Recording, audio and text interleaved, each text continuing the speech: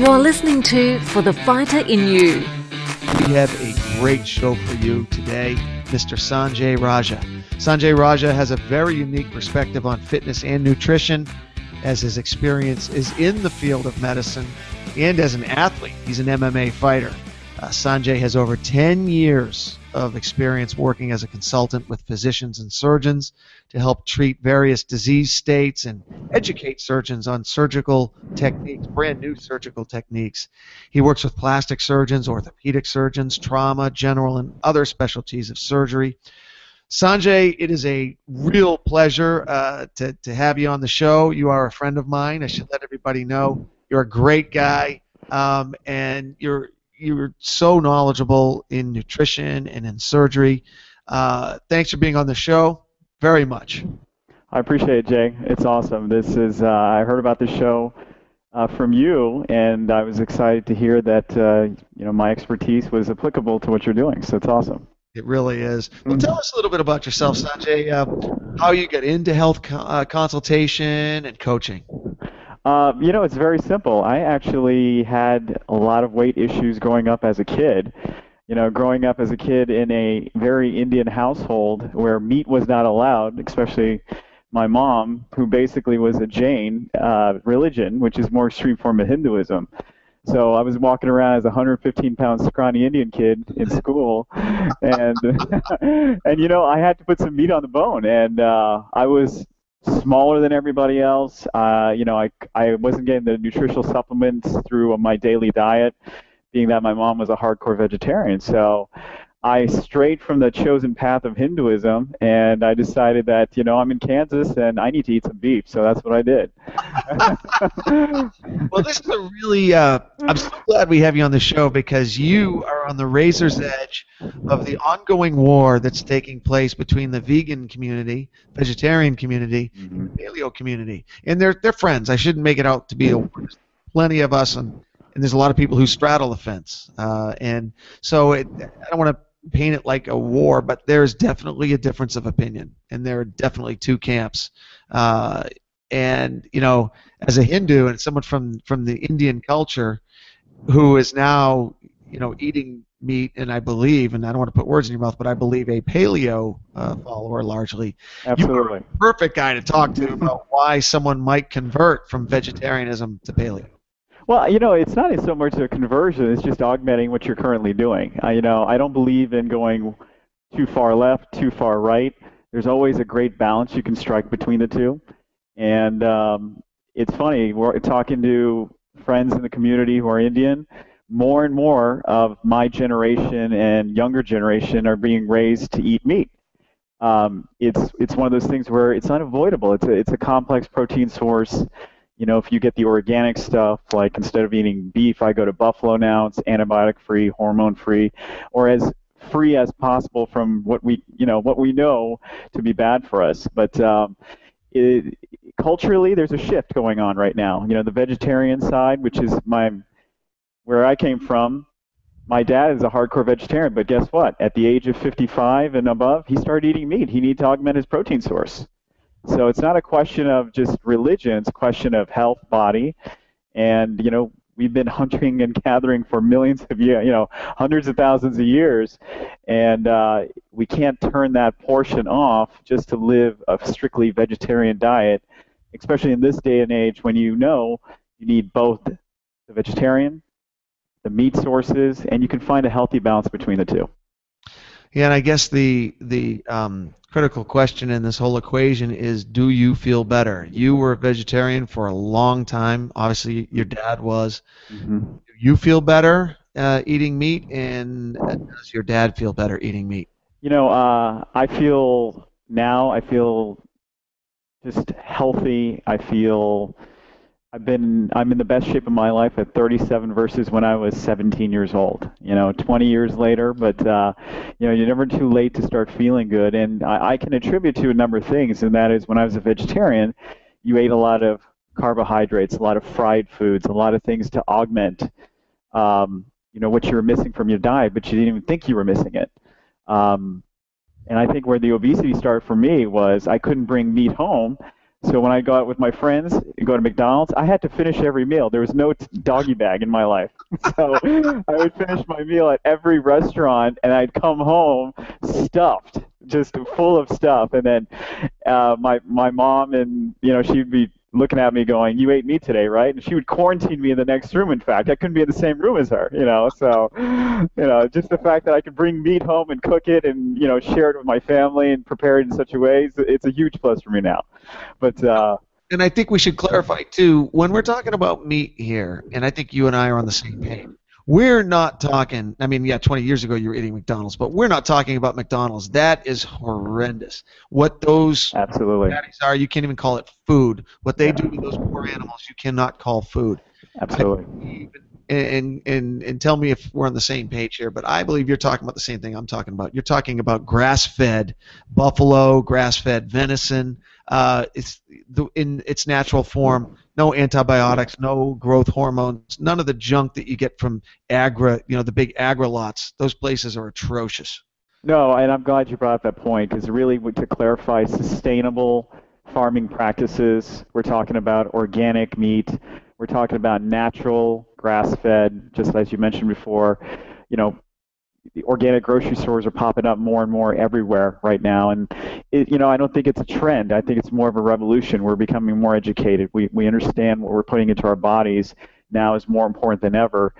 I just read a study on USA Today just yesterday saying, what is the fastest growing population of diabetics in type 2?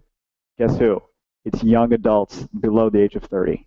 So it's becoming an epidemic. Type 1 diabetes has rose over 20%. Type 2 diabetes, which is eating habits, is rose over 30%. My wife works in the ER as a physician assistant. What is she seeing coming to the ER? These kids who are morbidly obese before the age of 20. Heart medications, blood pressure medications. And you know what? It's gotten to the point where they almost have to call DCFS, Department of Child and Family Services, on the parents, because they are allowing these kids to make these bad food choices, which is leading to early onset of diabetes. I work with surgeons all the time. The 3 types of patients we see 99% of the time is what I call the triad of death: the smoker, the obese, and the diabetic. We see all 3 in the OR all the time. Well, because you have the medical background and you work so closely with surgeons, let's take advantage of the inside track that you have and talk a little bit about the science of why paleo, and you can really call it whatever you want to call it, eating the way food was naturally. So if you're eating fish that is wild caught, forget the farm stuff. Wild caught fish, so you get nice clean omega-3s. Free range chicken that's eating a vegetarian diet. So when you're eating their eggs, you're getting these wonderful clean omega-3s, and you're eating the protein and oil in a combination that doesn't make your sugar go wild, so you knock out the sugar cravings.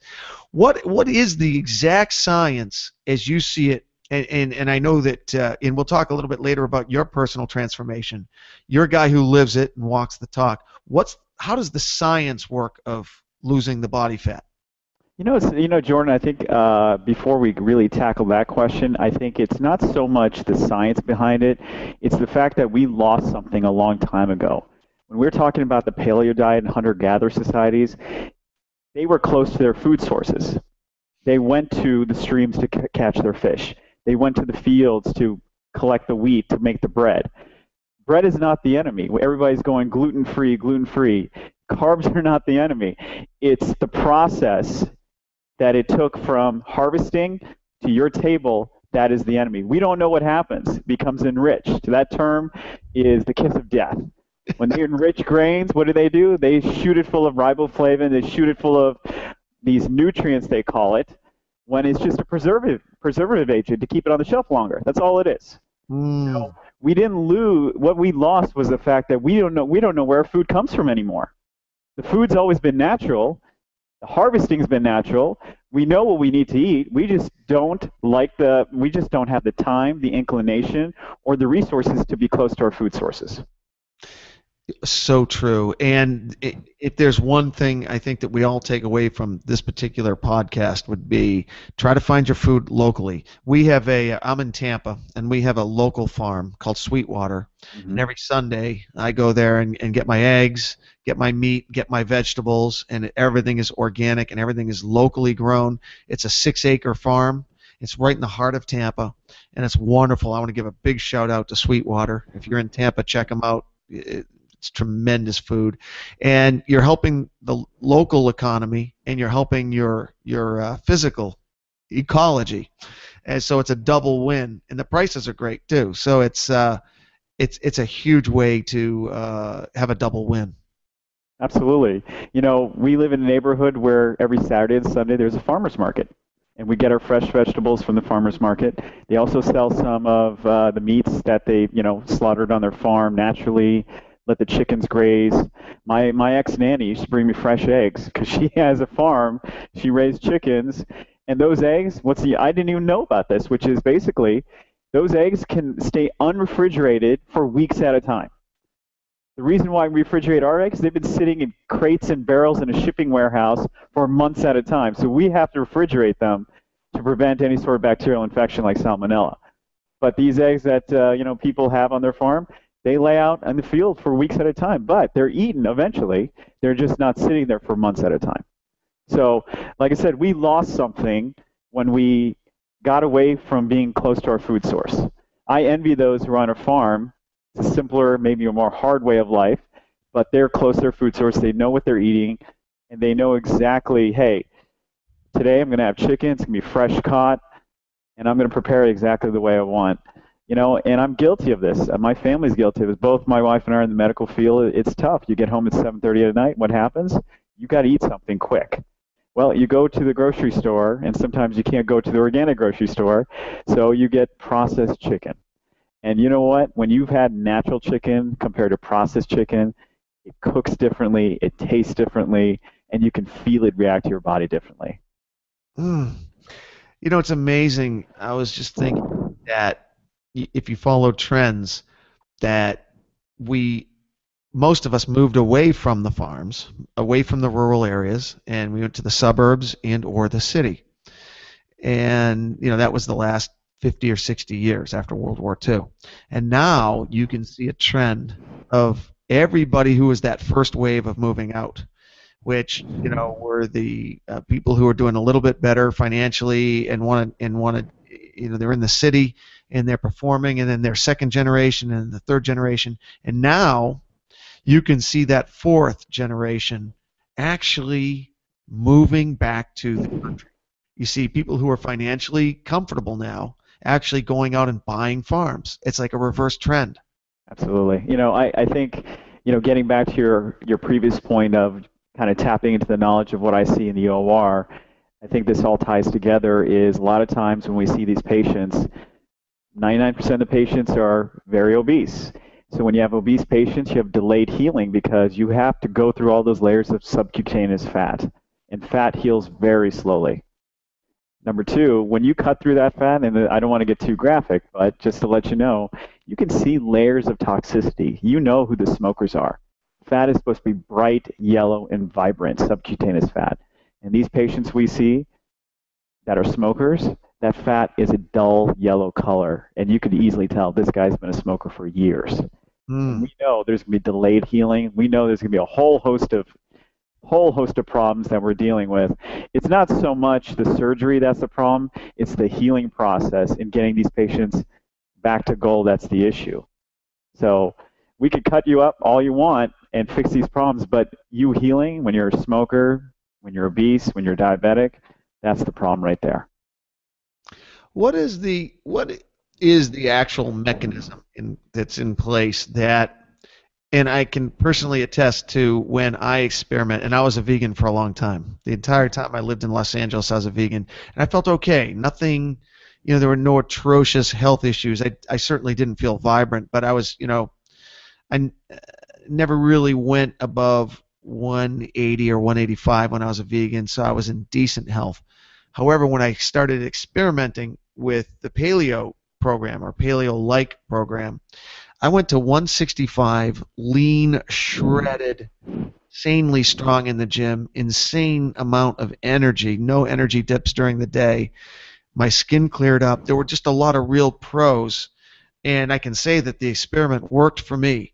I would love if you could really delve into the mechanisms that take place when you reintroduce fish oil and reintroduce omegas and reintroduce that complete amino acid profile. What are the mechanisms that take place that do make it perhaps somewhat superior to a vegetarian or vegan profile?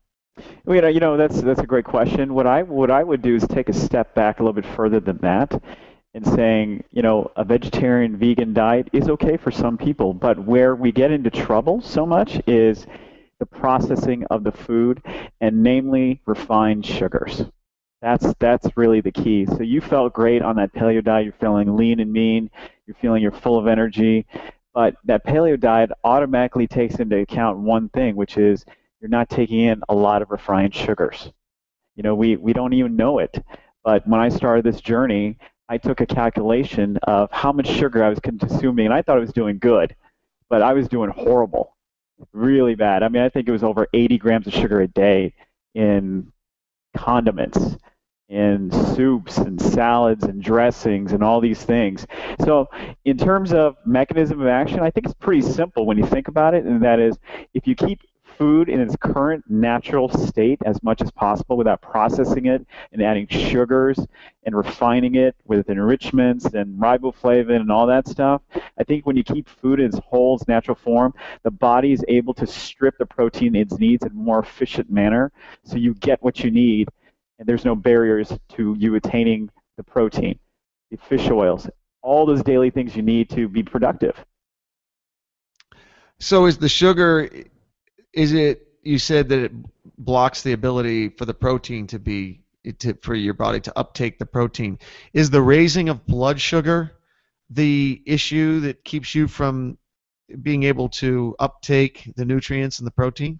Well, there's no defined studies on if it's blocking the mechanism or the pathways, but just from a personal standpoint, from my client standpoint that I work with when we talk about nutrition counseling, refined sugars, there have been some studies talking about inflammation. They lead to certain inflammation, lower GI tract in the joints, because they're toxins, they're carcinogenic. We shouldn't be consuming 42 grams of sugar in one can of Coke. That's not natural, not by any sort of stretch of the imagination. When you go to whole protein foods, for example, when you eat protein that's not been refined, it's been cooked as it should, it has been enriched, it hasn't been tampered with. The body is an amazing tool because it works by finding the least path of resistance. What that means is that you eat a good source of protein, you will get all the nutrients from that protein source.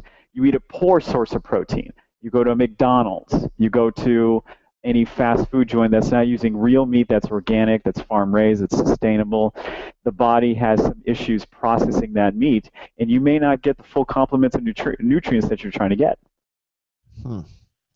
You are you're a coach. Not only do you help surgeons in the operating room with surgical techniques, but you also are a coach, and you one of your specialties is functional medicine. Can you tell us what that is? So, we call it functional fitness. Basically, I work with a lot of clients who have gone through the personal training route. And when you hear the word personal training, you hear the guy, the six-pack abs, the guy who's chiseled, or the female, chiseled, rock-hard beach body. And you think about that, and you look at those people, and you go, that's an amazing goal they've attained, but is that really realistic for me? If you're 55 years old, is that what you're really shooting for? If you're 30 years old, maybe that's what you want, that's what you're looking for. But functional fitness is basically being productive and active in your daily life. We get clients who say, listen, my lower back hurts, I just want to play with my kids. Can you help me attain that goal? My kids are running around me, I want to be able to keep up with them. That's functional fitness. Or from the guy who's the athlete, top-level athlete, I need to jump higher, I need to run faster, I need to have more endurance. I need to do all those things that make me give me the athletic edge. I need to be competitive. So functional fitness is defined by what's important to you. If If you want to play with your kids and feel better about yourself, we focus on those things to make you be able to just feel good, feel normal, squat down, play with your kids. If that's your goal, let's help you attain it. If you want to be the top level athlete, you want to run faster, jump higher, well, there's certain steps you can take via diet, exercise, nutrition to attain those goals. So functional fitness, I would define, Jordan, is just basically what's important to you. Let's achieve those goals, because personal training doesn't really encompass what's the most important issue, which is being able to be functional and active in your daily life. One of the other distinctions that you make is that it's, this is not some sort of like a short-term fix. It's not something that is just like a one-week thing. That this is a lifestyle issue. It's a lifestyle change, and it's a fundamental way of thinking. It's a change of thinking. Can you elaborate on that? Absolutely. I'll share my personal experience with that, and that is when I probably almost 2 years ago now, I signed up to get personal training. This journey has been ongoing for me, and I signed up to get a personal trainer to get a different perspective on things. And, there was a lot of bad personal training advice out there I've seen, but there's one guy in particular I was working with, and he really opened my eyes to diet, and then he took it a step farther. He said, I don't want to see you back here. He goes, I would love to have repeat business, but I don't want to see you back here. I want to give you the tools to take this to the next level. And he said, this is a lifestyle. And if everybody was doing it, it'd be easy, right? There's a few people out there who can just kind of go, hey, I can turn it on. I can go, you know what? I can eat healthy every day. You know what? I'm in surgery. I'm not able to get to a meal that's proper, but I'll make sure to have the necessary things there to make sure that I'm eating right, have the energy I need. But lifestyle change is an all-encompassing term. I'm going to sleep better. I'm going to eat healthier. I'm going to do the things that basically make me more productive. Everything is not just about exercise. Exercise is a small part. I like to kind of break it down into ratios for my clients. 30% exercise, 10% sleep, 60% diet. And when I say that to them, they're like, really? I said, what you put in your body has the most significant effect on what your outcomes are. It seems fairly obvious, but we don't think about it that terms. And that's why a lifestyle change is taking your life and saying, I'm not productive here and here. Let's figure out what we need to do to change our diet, our exercise, our nutrition to make ourselves productive. Because short-term goals are, I want to have six-pack abs. Okay, that's great, but you may lose them. But if you make lifestyle changes, you can have that six-pack ab and maintain that lifestyle for 10, 20, 30 years. Yeah, and I think that's such an important distinction to make, because if you think it's a short-term fix, or even calling it a diet, I think is inaccurate. I think this is a way of life, and I can speak to myself with this. I'm now at the stage where I'm having 4 good days in a row, and then I'll have like a 5th day where I kind of carb out, but I'm not beating myself up on that day 5 when I do eat carbs, and just kind of like it's like a carb bonanza. My body just says, yeah, and I know it's more an addictive thing than it is anything. But I'm not. You and I've talked about it, Jordan, and that is, we need everything. We need the carbs. We need the fats. So don't feel guilty doing it. We need it. So. Well, that's I thank you for that distinction, because I tend to swing way over to one side or the other, and I tend to become a warrior about it. It's my mentality. I do appreciate that distinction, and I would much rather think of it as balance, because I do notice by day 5, day 6, I'm pretty much wanting some carbs pretty badly. And when I do take them, I do feel better. So, yeah, to circle back to earlier tonight, we were talking, this is not a diss on veganism or vegetarianism, because it served me. It served me. I mean, when I was initially out in LA and weighing 205 and sick as a dog and started the vegan lifestyle, that got me down to 185, 180, and it got rid of a very important 20 pounds. It served me, no question about it. And I lived on it for a long time, and it was good. It was very functional for me. But like you said, then it's time to bump it up even one more level. The veganism is, 5,000 times better than what I was doing before that. So, and now I bump it up even more, introducing some clean fish oil and clean eggs, and I definitely notice it. So now that the new improved from 185 down to 165 is remarkable. It's just like when I talk to my surgeons, and the term is they practice medicine. You're never perfected because there's always something new to learn. Same thing with the lifestyle change. I'm always tweaking. Hey, this worked for me for 2 weeks. Guess what? Hey, just mix it up now. Let's change it up. We talk to our clients and say, okay, how do you feel after 2 weeks? And they say, I feel good. All right. Well, we don't want you to get bored with what you're doing. Let's mix it up and see what happens. We know how certain things are going to work. We know how certain reactions your body's going to have. But it's just like with any exercise. If you do the same routine over and over, you're going to plateau. You want to mix it up a little bit. And I can personally attest to the fact that you do that because a couple of weeks ago you and I covered the UFC when they were in Orlando, and that's where you live, and I stayed with you during the show, and got to watch your breakfast, your lunch, and your dinner for quite a few days, and you definitely live it. And man, do you have some good dishes that you cook up? And correct me if I'm wrong, but did you put your recipes anywhere that the public could see them? Absolutely. Yeah, we have a website. It's an education portal. It's a great way to reach out to us. It's called www.teamnoexcusesfitness.com. And on that website, we've got our tips of the week, our recipes of the week, and you know what? We try to mix it up, meaning we'll go paleo one week, we may put a vegetarian dish up one week because every diet, every lifestyle has a merit, and we don't want to discount anything. Absolutely. So give us one of your average days. You get up, and what do you eat for breakfast, lunch, and dinner? So typically, breakfast being the most important meal of the day. We've heard this as kids, and I think we all just kind of laugh about it. It's like, my God, we've been hearing this for 30 years. But you know what? There's truth in this. There actually is. I used to be the guy who didn't eat breakfast, but now it's my most important meal. So for breakfast, I'll eat maybe 3 or 4 eggs. And you know what? I include the yolks. Why are the yolks important? Because yolks contain cholesterol, which we understand is bad for you, but in moderation. Cholesterol is a precursor to hormones. So everybody obviously has endogenous hormones in their body and helps in the regulation of hormones. So basically cholesterol creates the hormones in your body. They're the precursor, and a certain amount of cholesterol is healthy and natural. Absolutely. So I contain the yolks so it can basically, just dribble down to as many yolks and as many egg whites as I want to eat. About 4 or 5 of those eggs, I take a whole wheat English muffin, throw some unsalted, fresh ground almond butter or peanut butter, throw some Celtic sea salt. The reason why I use Celtic sea salt is because it helps in decreasing the amount of water I retain, and it contains all the natural trace minerals. It's not bleach, it's naturally farmed. And I throw a little bit of honey. Honey's great because it adds a little bit of sweetness and also doesn't really affect glycemic index too much as well. And then some black coffee.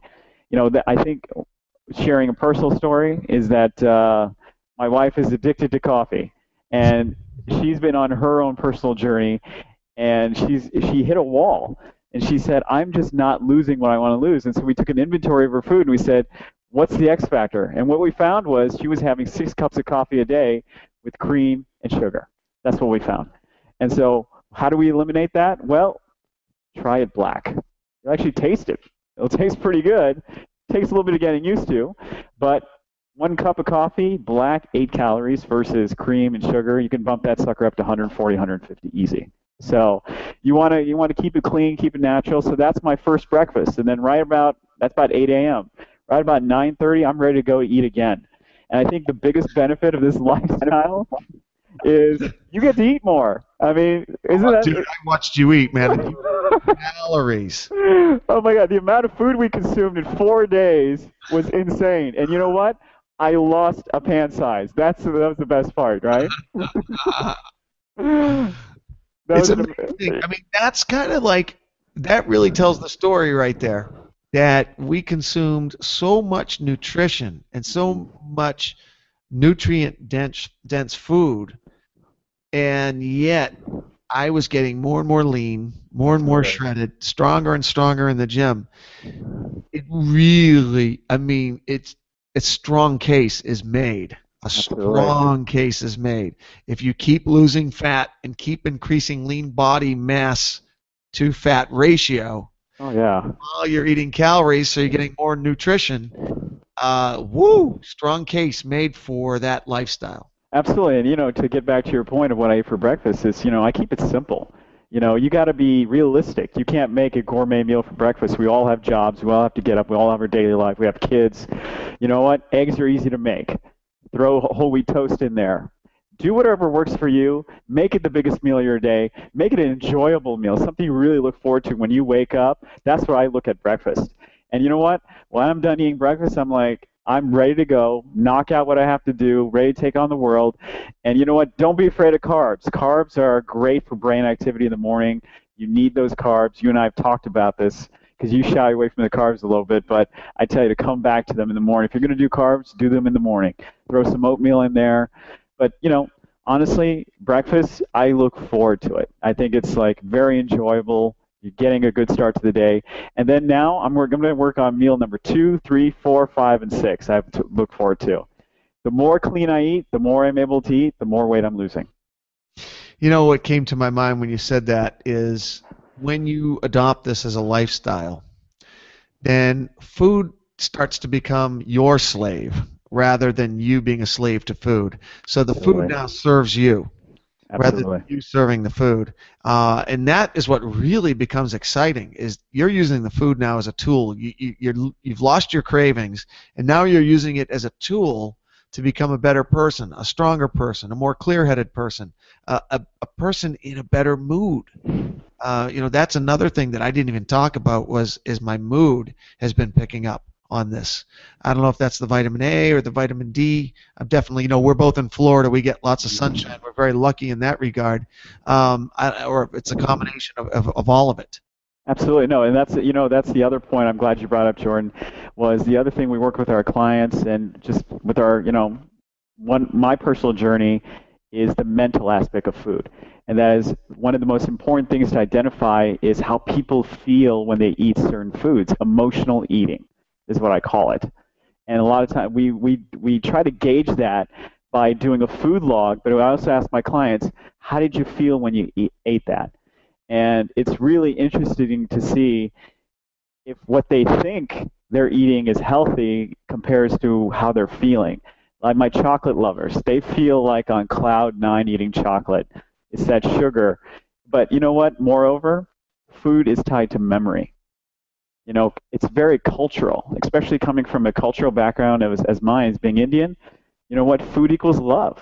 That's how my mom showed her love. That's how our aunts and daughters and wives, they show love by making their food. And if you don't eat, they don't think you're accepting their love. So when you go to their house and you don't clean your plate and ask for seconds, you're insulting them. Say that, especially when I lived in Los Angeles and I was a vegetarian, I ate a lot of Indian. Absolutely. And one of my favorite culturals for meals. I don't know, I could eat Indian buffet like every day of the week. Mm-hmm. So the flavor is there, but you were saying you have to be super careful with the Indian food because it's bad oil and very high and a lot of sugars and a lot of carbs. Well, it's a lot, because of the lack of protein in some of the Indian foods, we have, they use a lot of oil for cooking and frying and things of that nature. And it's just a lot of carbs. It's a lot of white rice, which is not the best thing in the world. It's so funny. My father-in-law, we went to an Indian restaurant, and I said, hey, why don't you make one small change? Instead of white rice, eat brown rice. He literally was ready to punch me because that's insulting to him. He grew up with white rice his whole life. It's so cultural. It's so endearing. It's tied to them emotionally. And I think that emotional attachment to food is more important to address than just the physiological need because the mind controls the body.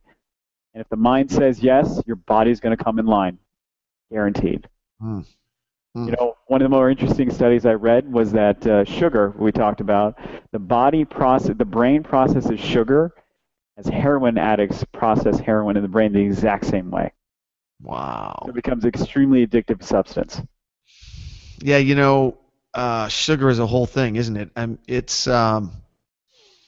I still wrestle with it. I've got it about probably 80% out of my diet, and then I'll go periods where it's 100%. I'll go 6 months where I get it 100% out, and then I'll have a relapse. I'll have a 2-week binge. It just gets ugly.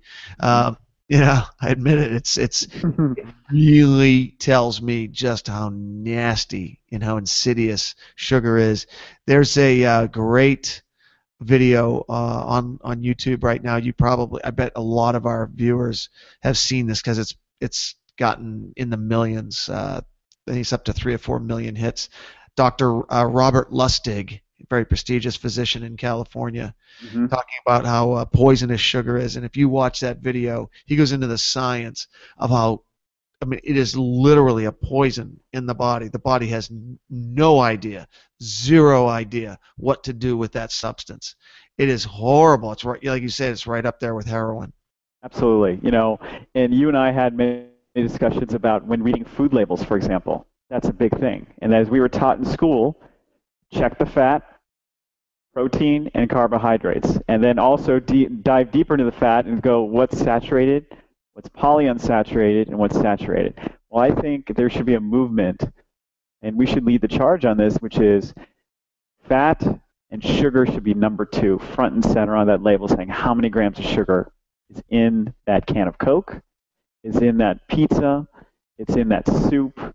You'd be shocked and amazed that sugar goes unnoticed, because a lot of my clients go, well, I eat fruits and veggies all the time. I said, okay, well, think about this. Sugar, you have a plate full of fruit at 8 o'clock, 9 o'clock at night. That is natural sugar, but you're consuming large quantities of it right now. What do you think your body's going to do? It's not going to burn it at night, because that's when we wind down. It's going to store it. That's why we tell our clients, eat sugar in the morning. Your body has been going through a fast. That's why it's called breakfast, to break that fast. And it's going to consume that sugar quickly and burn it. So one key thing to keep in mind is that sugar content. And one visualization I give to my clients all the time is, who are addicted to soda, because God knows I was, and thank God I'm off of it, is I tell them a can of your favorite soda, Coke, Pepsi, whatever, average about 42 grams of sugar. Now, when you think of 42 grams, it's hard to visualize sugar at 42 grams, right? So what do? We take 42 sugar cubes, put it in a cup. Each sugar cube weighs 1 gram. And I tell my clients, that's what you're ingesting. If that doesn't strike a tone, nothing will. Well, the time goes quickly when you have a great guest and there's great subject matter. There's a lot more I wanted to get to. Absolutely. And in time constraints, we're definitely going to have you back. We'll have you back in short order. Lots of other things I wanted to ask you about, traveling, because we both are on the road a lot. And how do you travel as a very clean paleo type person, or just clean living type person? A lot of other things we want to get to, but we're out of time. Any quick closing thoughts before we wrap up, Sanjay? No, I think this is a great program, great platform, and just our friendship has really introduced me what a public service you do, and I know you're going to have some amazing guests on board, and I look forward to the next time being on your show. But for anybody who's interested in learning more about what we do, just go to our website at www.teamnoexcusesfitness.com, all one word, and you can get some great tools. Contact us. We'll reach out to you. We always like to help people out. And we'll put that information about Sanjay on the show notes, his web, his Twitter feed, all the contact information. If you want to find out more about this great guy, Sanjay Raja, thank you so much for being with us today. Absolutely, Jordan. Thanks, and I look forward to the next time we're on the show. You're listening to For the Fighter in You, United Fight Alliance, for the fighter in you.